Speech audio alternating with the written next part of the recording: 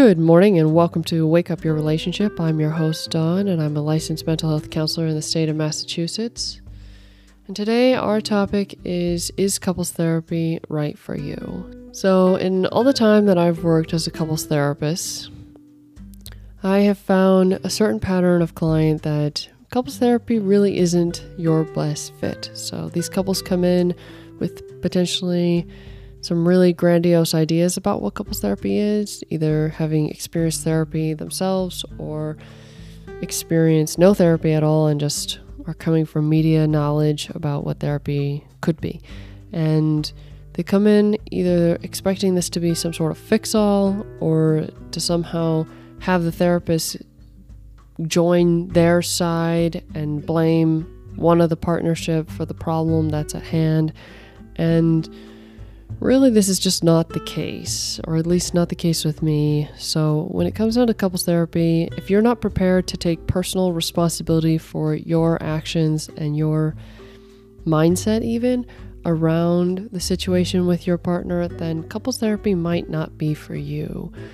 The other day I had a couple come in, first appointment, argued the entire time, absolutely the entire time.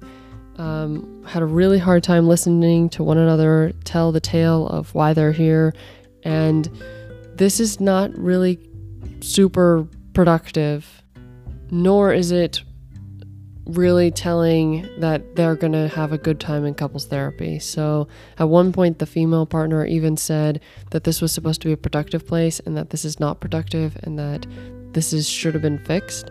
And I can understand that couples therapy is supposed to be a productive place, but it will never be a productive place the first appointment that you're coming in hot and ready to argue. So couples therapy, if you're not willing to take the time, like months of actual effort into changing your relationship, couples therapy might not be for you. So first point, if you're not ready to take responsibility, might not be for you. And second point, if you're not willing to take the time, it's definitely not for you. So another point would be if you're not willing to, it's kind of like take your responsibility, but it's also understand that the other partner can have a different opinion. So each of you come with a completely different set of wants, needs, desires, like language understanding, etc. Like we talk from our own set of beliefs, and we hear things even said in the exact same way.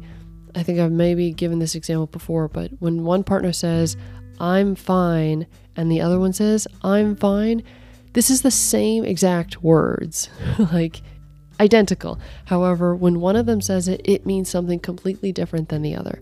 This is so important that everyone starts to understand that language matters, and you understanding your partner's specific dialect of this language is even more important. So if you're not interested in learning your partner's dialect or emotional scope when it comes down to their needs, then this might not be for you. If you can't hold still when they're telling their story and you have to like huff and puff and interrupt and storm away and whatever else you can possibly come up with, then couples therapy might not be for you. So the couples who really don't succeed in couples therapy don't even have the energy anymore for all of this stuff. They want immediate results, they don't want to take responsibility, and they don't care about the other person's opinion anymore, or their story, or their version of the truth, etc. They hold on to, it's my truth, the whole truth, I'm the only victim, and you need to fix this immediately. They're potentially too far into a crisis zone, and that's just not really a zone that you can work anything out anymore, because in couples therapy, you really have to give more of yourself. You have to find how to give more of yourself to make this change. Whether this is bit by bit and you find some level of self-care and then giving, but you've got to have the time and the patience and the energy to still keep going with this relationship. So maybe another point of how couples therapy might not be for you would be if you don't have any more good moments with this relationship, if like at least 80% of this relationship is just negativity. Every time you talk to each other, every time you look at each other, you get annoyed, you snap, you are short with one another, whatever it kind of is. And the only good points are when you're either A, asleep, or B, apart. Then couples therapy might not be for you. When a couple has gone too far into the toxic zone, they're normally not caring that their partner has another opinion. They normally are too wrapped up in their own victimhood that they just kind of don't care anymore. So if you don't have any hope for the relationship, then couples therapy might not be for you.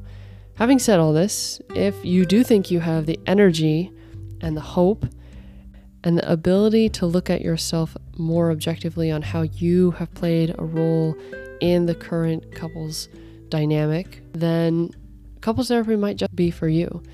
So I've been really lucky, and most of the couples I get are already prepared with therapy, normally have experience with it, know what they're walking into, and know that they want to work a little bit harder than they've been worked in other therapy dynamics.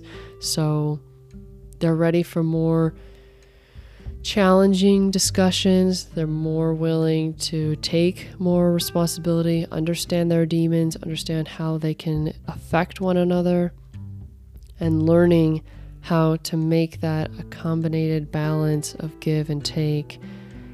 But that's just what I've been seeing in my private practice as a whole.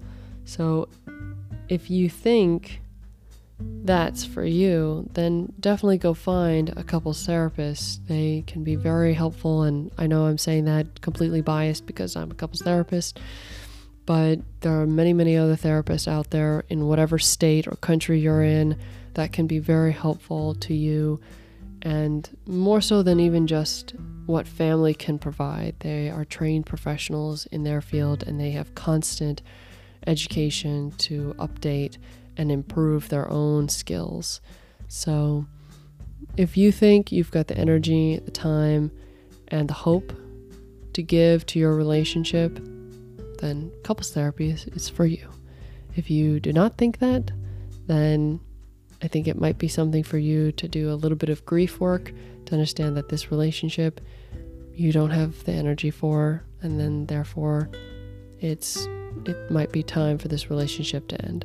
So sad but true. So this has been a very interesting episode, and I hope it's not been too hard on those hoping for couples therapy to be their save-all, but I think it's really important for everyone to understand more clearly just what couples therapy really is. It's not a band-aid, it's not a cure-all, it's just a bit by bit, like, antibiotic treatment that you gotta take once a day before the infection is finally gone. And depending on how intense your infection is, it can take a couple rounds of antibiotics. So I hope that analogy works for you to kind of help you think about what couples therapy is. So if you have any questions, feel free to email me and check out my website. Otherwise, I look forward to seeing you all in my next episode. Take care.